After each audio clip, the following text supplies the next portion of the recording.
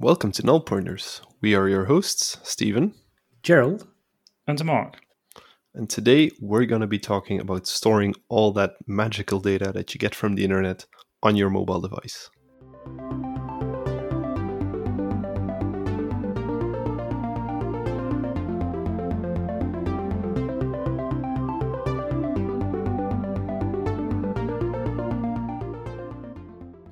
Before we're going to talk about our topic for today, which is storing all that data on your mobile device, using code, obviously, I wanted to have a quick chat because I am sitting in this really horrible old desk chair. I shouldn't be. I want to have a standing desk. I just haven't gotten around to getting one. But I also saw that Logitech is releasing a big $1,500 gaming chair by Herman Miller. So what are you guys sitting on? Is this something that would be worth your parting with $1,500 for? I don't know. I mean, it sounds like a lot of money, of course, but on the other hand, you sit on it probably a good part of the day. And at least that's true for me because I'm working from home all the time, always. So it might be worth the investment for me, but I don't know. I don't really see. Maybe I should try it because I don't really see at this point why that would be worth so much money. I have this IKEA chair, which is, I think, 10 times cheaper. It's €150 dollars. And I at least I like to think that it's pretty good. But on the other hand, my back is hurting today. So, maybe maybe it's not as good as I thought. But yeah, I don't know. I would be definitely open to try it and see what it's all about. But yeah, the only way I could do that is probably to throw $1,500 at it, and that's not something that I'm looking forward to do. So That's a steep entry for trying. yeah, Yeah, absolutely. And the design, I don't know. I'm not the biggest fan of it. I mean, I know when you sit in the chair, you don't really see it. But for 1500, I think it should also be pleasing for the eyes. But Logitech is partnering up with Herman Miller on that chair. And I know there is the Aeron, which I think a lot of people in our industry are quite a fan of. Again, not a very cheap chair, but who knows? I'm also currently sitting in an IKEA chair. It's seen a few years, and since I'm now working a lot from home, yeah, I've been playing lately with the idea of upgrading my chair, but I think the problem is when you're spending that much money, you really want to be sure it's comfortable. And yeah, I think being able to try it out would be really nice, but right now that's a bit difficult to ask for, I guess. okay. So whenever we can, I think the three of us need to go to the Herman Miller store and try out some chairs. Oh yeah. Oh yeah. What does that Aeron go for? That's a good question. I don't even know. It's probably more expensive than I would probably invest in a chair, but on the other hand, like you said, it's something we use a lot in our day to day. Yeah, so it's funny if you think about it that way that a lot of people like easily spend that amount on, I don't know, something else. I mean, you spend 1,000 on your phone basically. If you're like probably into technology as we are, an iPhone or even a high end Samsung is easily €1,000 dollars. So and that's also a tool that you probably use a whole lot of time during the day, but it's not entirely great for your health. One could argue. So having a good chair is that, and it will probably last longer than your phone. So it's funny how that works in your brain, or at least in mine.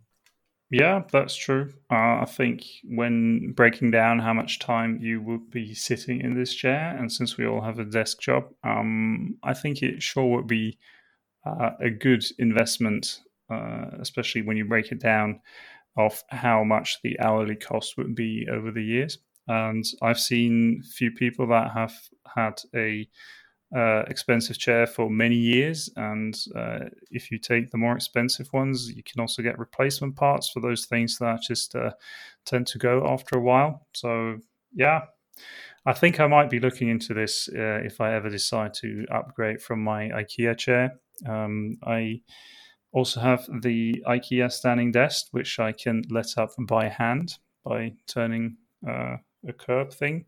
But yeah, I think I'm quite happy right now with the table, but it's the chair that I'm thinking mostly about. And I know from other people that have been longer in the industry, they tend to say buy the cheapest desk that you can get, but invest into the chair. So there might be some wisdom in that. So are you standing a lot during the day, or? No, I'm just couldn't be bothered. No, it depends. I think I could be standing a lot more. I also got a standing desk at work, which actually has got it's an electric motor, and yeah, I don't know. I sometimes do it when writing email to just get it over with more quickly, but yeah, I think I don't do it as often as others sometimes do. Yeah, all boils down to personal preference, I guess. Um, I would like to stand more as well, but at some point I tend to go sit down again and never get up again. Um, that's Yeah. my main problem. Well, plus I think standing on its own is actually not the most healthy thing that you can do as a human being. Walking is something entirely different, but just standing for a long time is, not the best thing for your cardiovascular system. I have been told. Yeah, it's funny that you say that because the other day I was talking about this with my colleagues, and we're totally going off topic and too long on this news thing. But this is interesting. This is for your health, man. Stop interrupting me. Okay, thank you. So there are certain mats, or how would you call it, like the thing on the floor that you're standing on, and it will be like it will have how do you say it? It will be uneven, so you have to stand on there. Yeah, preferably without any shoes on, I can imagine. And because it's uneven, that will force you to change how you stand all the time to basically overcome the issue that you just said. So for your vascular system, it will be better that you move around a little bit and not stand basically on one leg or the other, probably, or hang on your desk or that kind of stuff. So there's a solution for everything. Absolutely.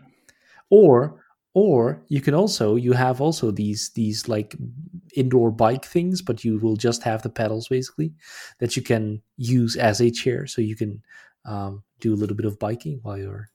That is too gimmicky for me. Yeah, I think I'm way too easily distracted by that stuff. I mean, the way that I keep my back in shape is exercise. I know it sounds boring, and I know it sounds very cumbersome, but doing some exercise for your back, working those back muscles has helped me the most. I used to have a lot of back issues back in the day when I was young, and they're all gone since I do some regular exercises for my back. So yeah, so this exercise thing that you mentioned, it just sounds strange to me, but we might have to explore that some other time. So let's just move on to the actual topic that we wanted to discuss, which was storing data on your mobile device. So when you make an app, because that's what we're talking about here, we always talk about apps. When you're making an app, you download a lot of data. That is pretty much the nature of most apps. And that needs to go somewhere, because we don't want to suck your entire data plan dry within few minutes of using our app. So it needs to get downloaded, stored somewhere, and maybe even reused, because data doesn't often change. So some of those things we will cover today. But what are your experiences with that? You've built some apps, all of you.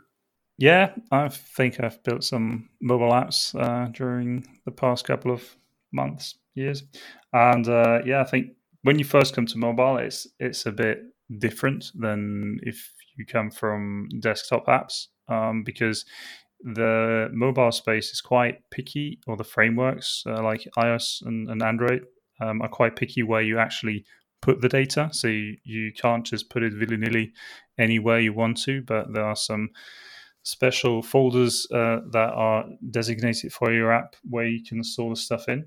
And I think that was like the first thing that I had to learn when dealing with offline storage or storing stuff on your phone. And there are like you can like store your settings like key value pairs. You got temporary storage which will not be backed up.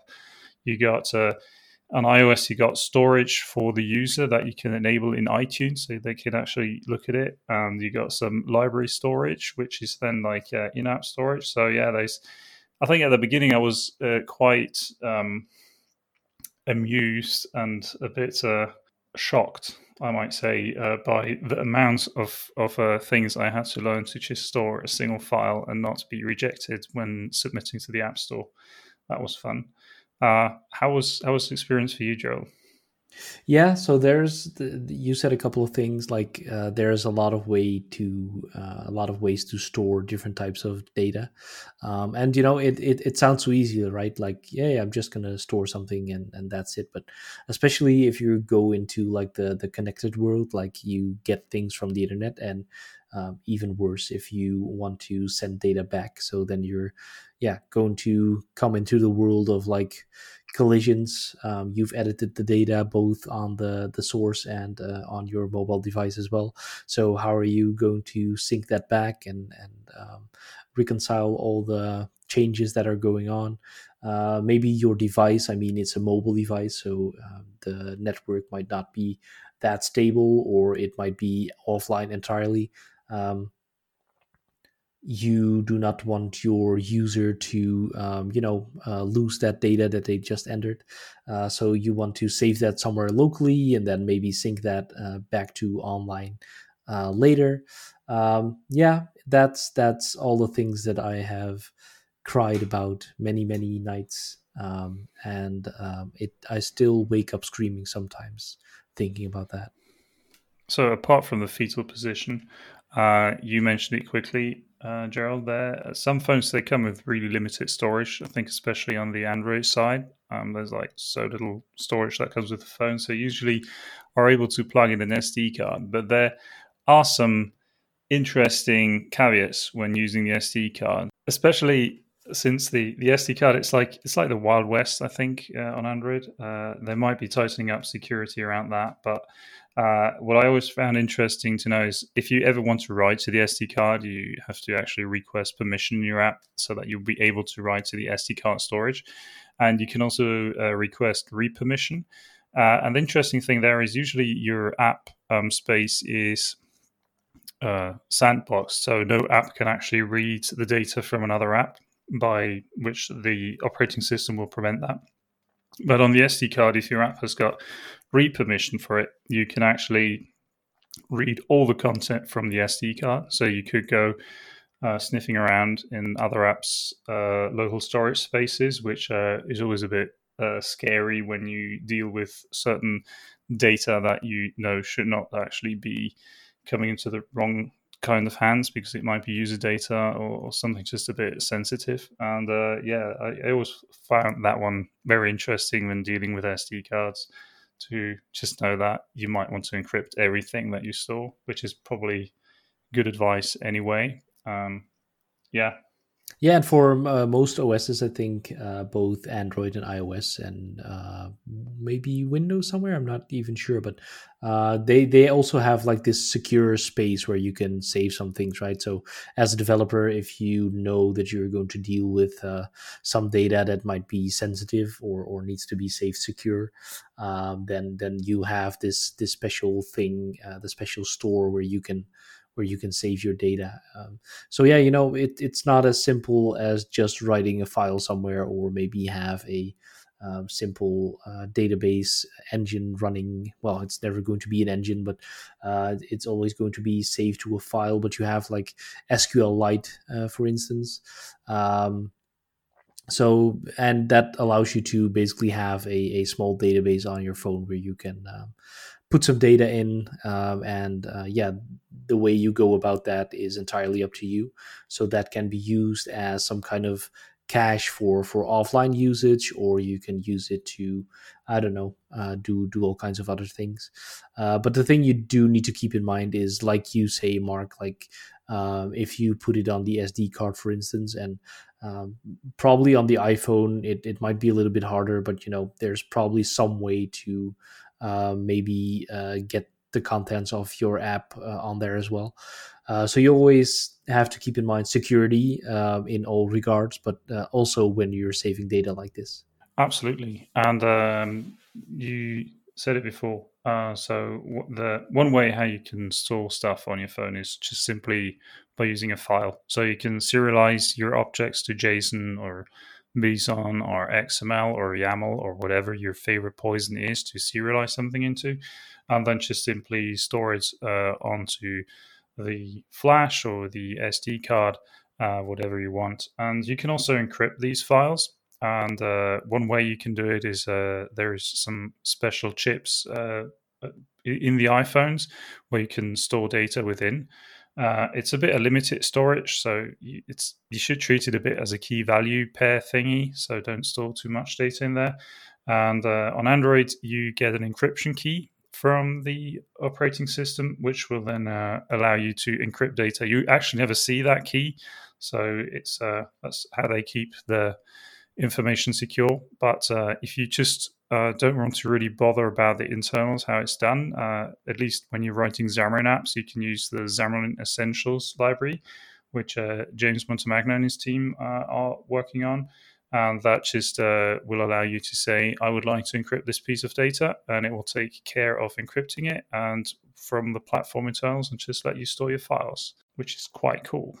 Yeah, it's pretty cool. I think things like Android, I know I had a Samsung test device that had some security software on there as well. I think it was called Knox or something. I'm not sure if that also does what you said it did, but it's secure data is definitely the way to go. I mean, especially when you're already communicating with APIs and things like that to get your data, you're probably also going to have some sort of authentication token to get that data, and that needs to be stored somewhere safely. So for iOS, for example, you could even put that in a keychain maybe, because that's the hyper secure storage that Apple offers you, I guess. But yeah, the storing of that kind of data, it's bound to happen that you need to store something that needs to be secure. Like there's probably no way around that. And even if you, like you said, file storage, that it kind of sounds like that isn't really secure. Like a database for some reason sounds more secure. But especially on mobile, the database options are, I would say, limited.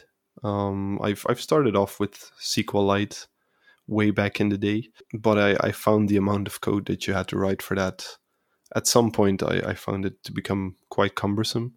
And it also doesn't really let you store really complex things. Like it supports basic data types like int and string and all that good stuff. But just getting one piece of JSON back from an API that's already structured and has all its relationships in place, and just writing that to a file storage, well, that makes complexity not really an issue anymore.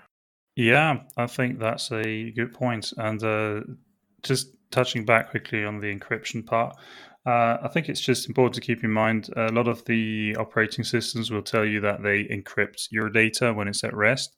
I just wanted to quickly put that out there. What that means is whenever you're using your app, your data will be not encrypted. So in theory, every background process that's running could then sort of still access a lot of data. But the other thing that you brought up is databases and how they are used. So does that mean I can not use any MS SQL or Oracle database on my mobile phone? I think if you can get that to work, then I don't know. I don't know if you're a hero or a fool, basically.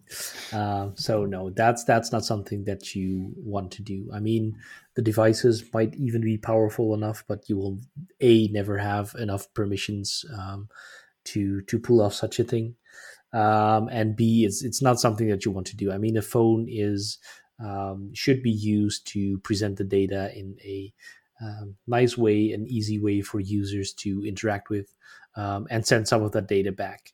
I mean, you probably will have some business apps that do a little bit more on the data input and that kind of stuff. So it will be less swiping and more typing. Ooh, that's a nice one line. But it's not something that you want to run a full database engine on. So the way that you want to go about that is have a probably some kind of REST API or other server side thing where you get your data from, just pull in the data or maybe get it pushed to your device, just the bits that you need. And send back only the data that you want. So all the heavy lifting should be done on a server that is not on your phone. Gotcha. And I think another thing that one has to keep in mind, I mean, Stephen, you mentioned it, and Gerald, you too, is SQLite. While it looks like a database, you can also write some SQL queries against it. In the end, it's just a file, so being stored on your mobile device, but it allows you to make requests against this file. So your memory footprint might be a bit lower because you can actually query data out of it. But also, as Stephen mentioned, it's a bit limited, so you can't make any joins. And so, if you've got complex data structures that you want to store, it might be a bit tough. Did you guys ever do any database migrations with your mobile apps? I did not. No, and I think I'm happy for it. I personally prefer the version where the API provides different versions of endpoints and the app handles those in a different way, but not necessarily a full-fledged migration where my entire local database needs to be changed around. That sounds really painful to me, at least. Did you, Mark? Because it sounds like you have some kind of trauma here. No, thankfully, no, not yet. I think it's just important sometimes to keep in mind that on the client, you usually have a lot less data that you handle. And up to now, the migration scenario that was always good enough was just dump the entire data or upload the parts that are not yet uploaded and just get it fresh from the back end and then start again anew, which was often good enough. In the most scenarios that we had.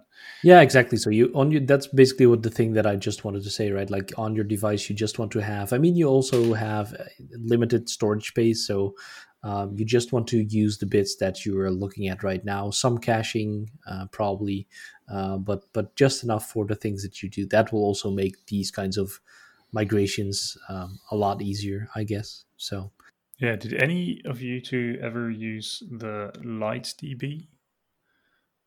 I have not. Have I? That is a really good question. I don't think I've used it in a mobile app. I think I've used it elsewhere. Actually, enlighten me. What's LightDB? Well, LightDB is basically a NoSQL way how you can store your data. It's lightweight, as the name already implies. I still have to use it personally. It looks very intriguing. Compared to SQLite, or the reason why I really like SQLite is because it's like pretty much the industry standard. It's built into a ton of devices, and I once heard the rumor that I think Airbus is using SQLite. So as long as Airbus is using it, they give guarantees for I think 50 years that their software can be used. So that means for 50 years they have to maintain SQLite. And when I heard it and I added up the 50 years, I should be pensioner by then. So if I ever want to play it safe, I'll just use SQLite. That's the only reason you need, right? Yeah. So I think I'm not even sure what SQLite uses. So if I understand correctly, then LightDB is more like the document database. So that's probably backed by just JSON documents without a fixed schema. So normally you would have some kind of description of which tables are there, and in those tables which columns are there, and those columns are fixed unless you edit your database scheme. And if you use like something like LightDB, I'm guessing, That is just whenever you add a property to your object, basically, and you write it to the database, then one object might have the property and the other does not necessarily have it. So that also makes it, both easier and harder probably for the database migrations that we've just mentioned. But it's something that you need to have in mind when you write code. But it's also very, very flexible and very performant. I think it's something that's very popular these days with Cosmos DB and that kind of stuff. So yeah. Yeah. Another thing that you guys have mentioned earlier on is having or wanting to reduce the amounts of data that has to go over the wire. So caching. We have now spoken how you can download files manually, or how you could use some database-like approaches that you can query your data with. But that would mean you would have to roll your own caching, and that can be a bit cumbersome. So what are the strategies you choose when you know that you basically have to cache requests that the app is making for the user? Other people smarter than me have figured this out, so that's pretty much my main go-to. There are a few nuggets that I tend to use for that. It depends a bit on the situation, I guess. So I've done apps with Monkey Cache, which is a really straightforward, simple caching library. It's basically, I think the most it handles for you is expiration. So it provides you with a opportunity to say this data is valid for 30 days, maybe, whatever arbitrary time you choose, and handling the expiration of that. I don't even think it removes it for you. I think that's something you have to write your own code for. So you have to check if it's expired and remove it. So it really is just the storage. And I think it comes with a few different implementations, like just a file or SQLite, like the formats that we already mentioned. But if you want to go a bit deeper, head first, you could choose Akavash. I always trip up on how to pronounce that correctly because it's such a odd looking name. But it is very powerful. It uses some reactive bits under the hood, and it can, like, if you query a specific piece of cache, you can even provide it with a function to go update it. So it both returns you the cache data and then at some point later in time returns you the server data, basically. So an updated version.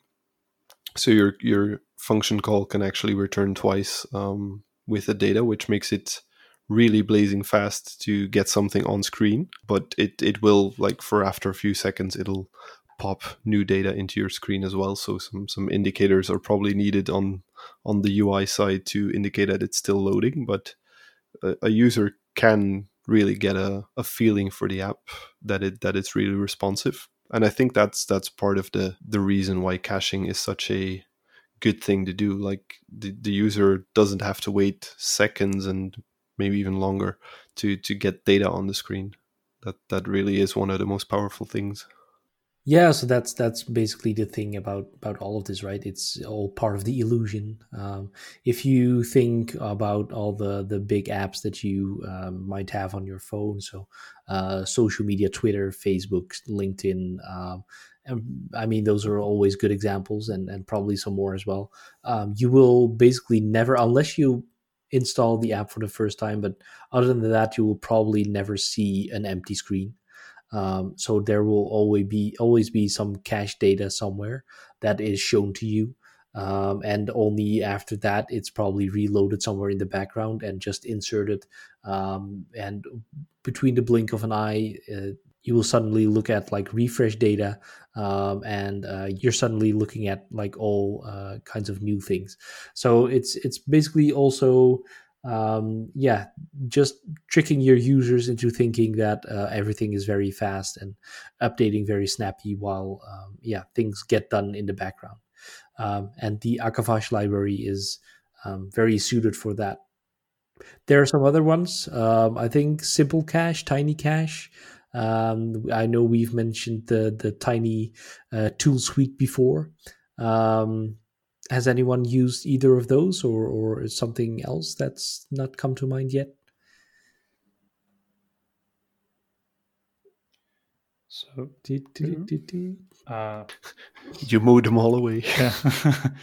No, personally, I have not yet had the chance to play around with Tiny Cache. I'm a huge fan of Akavash by Anez Betts, who also wrote the reactive UI. So I think I've mentioned in the show before that I like to use reactive UI as my MVVM framework, and so Akavash is a really nice fit there.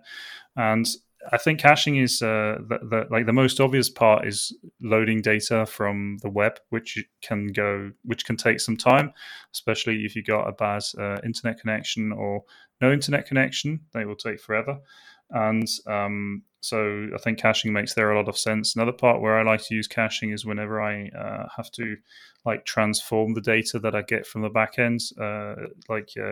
What comes to mind is I had to implement lately a search, and so I had to present search results, and they were a bit different than the original model that came along. And mapping those search results took some time. I think it were over 1,000 items originally, and just having those in the mapped state greatly improved performance there too. So I think you can use caches wherever you expect some larger delays to just keep your app nice and snappy.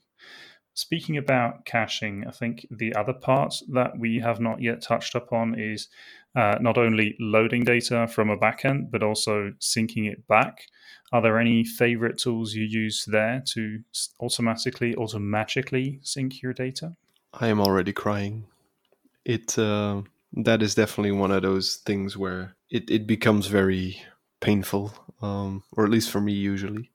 The amount of where do you put the responsibility, or where which platform is leading? Is what I'm sending, is that going to be leading, or is the API's version always going to be in charge? It's a decision I tend to put on the backend somewhere. So the device just sends data, and the backend decides this is either acceptable or not. And other than that, the handling on the mobile device itself for me is usually just either handling that it's not good enough anymore, or getting new data and all that stuff. But yeah, I know there is probably some tools for this, but I am not really into those. No, and I think in the very core, I mean, on Android, you have the concept of services, I think they call them, right? Where you can do some background stuff.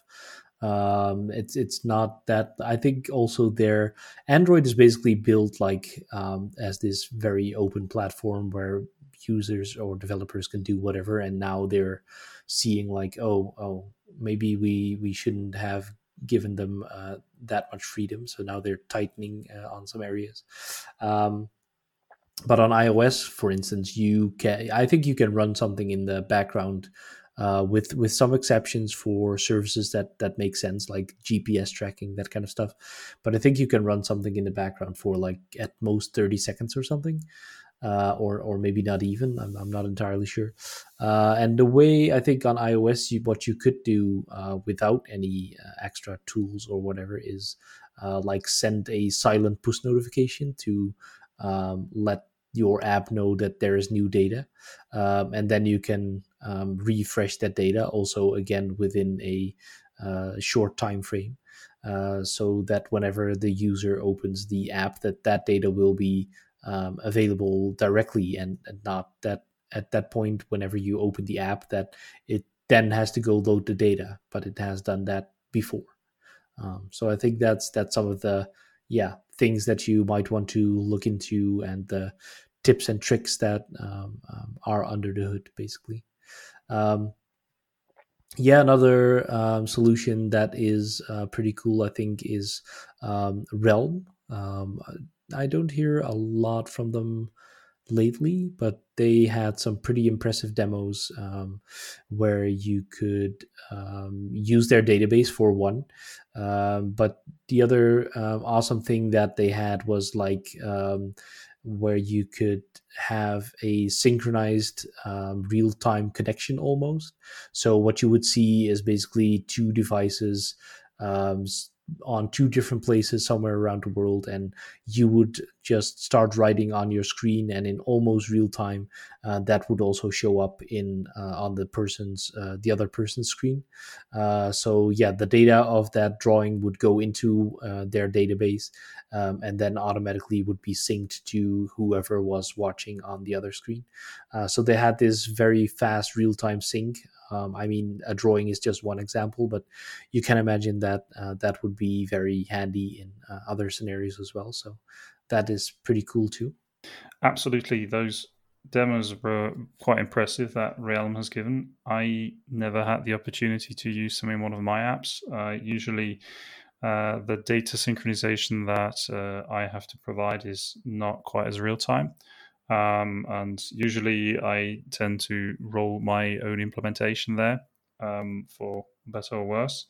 And I think, as you have mentioned before, the data synchronization is easy as long as your app is running, and as soon as you want to do any kind of work in the background, you are fighting against the operating system, because mobile devices run on battery, and the longer your app is running, the more battery it tends to use. So yeah, that's a bit of a design trade-off that most mobile operating systems have, that they tend to cut down on background usage. Other than that, I heard that there are some shiny bits that implement background synchronization. Yeah, so the Shiny package by Alan Ritchie, which it does a lot of stuff actually, but background jobs is one of those.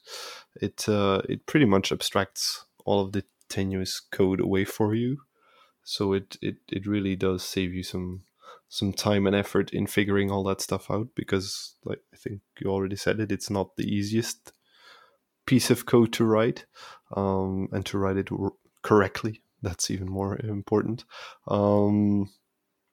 Yeah, so Shiny is definitely one of those NuGet packages that does a lot of those more complex tasks for you quite well. So we've talked a lot about now, like getting the data, storing it, but there's the other part where we've touched upon a couple of times now, like the network on your phone, which is a very big pitfall when developing. So watch out. Pro tip right here. If you're using the emulator or the simulator, then you probably it takes the wireless or even the wired connection from your laptop or your machine.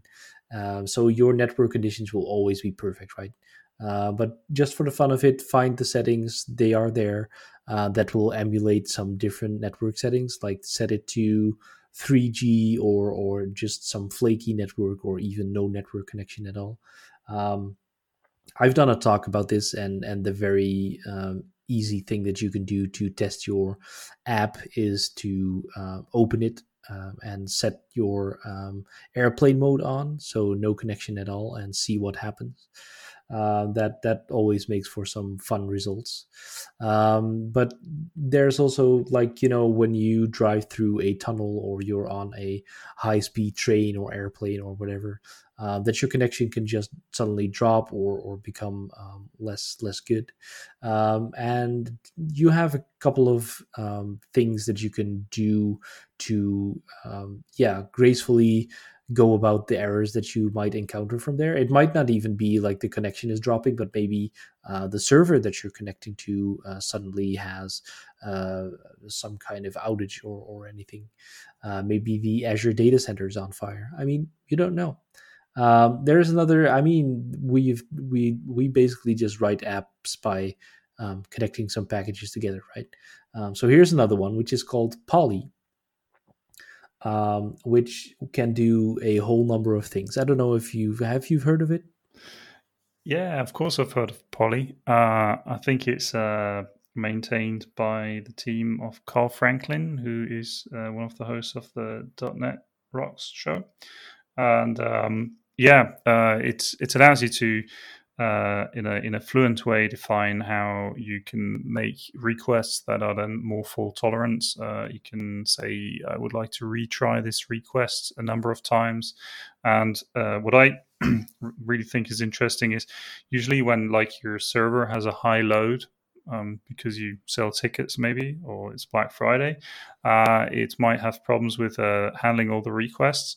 And what Polly can do is you can have like a back out of the request. So you can say, retry my first request after so many milliseconds, then seconds, maybe minutes. And you can make that a bit random. So not that all clients always hits the server at the exactly same time. So there are some really cool features implemented into Polly that, you might not be thinking about from the get-go, or that are quite cumbersome to implement if you want to do it on your own. So I'm a big fan of Polly, actually. Yeah, there's a couple of strategies basically that are implemented and make it real easy, like the one you just mentioned, Mark. And another thing is like it assumes that you as a developer will know better than the end user how to go about certain errors. For instance, if your app is going to encounter a HTTP 404, so the endpoint is not found, it's highly unlikely that it will recover from that. So then you can just say, okay, in this case, I'm going to throw the exception. The user will have no luck reaching this, and we'll be done with it. But if it's an HTTP 500 or maybe something else, especially if you also control the backend, then you know best what errors can be expected from that backend.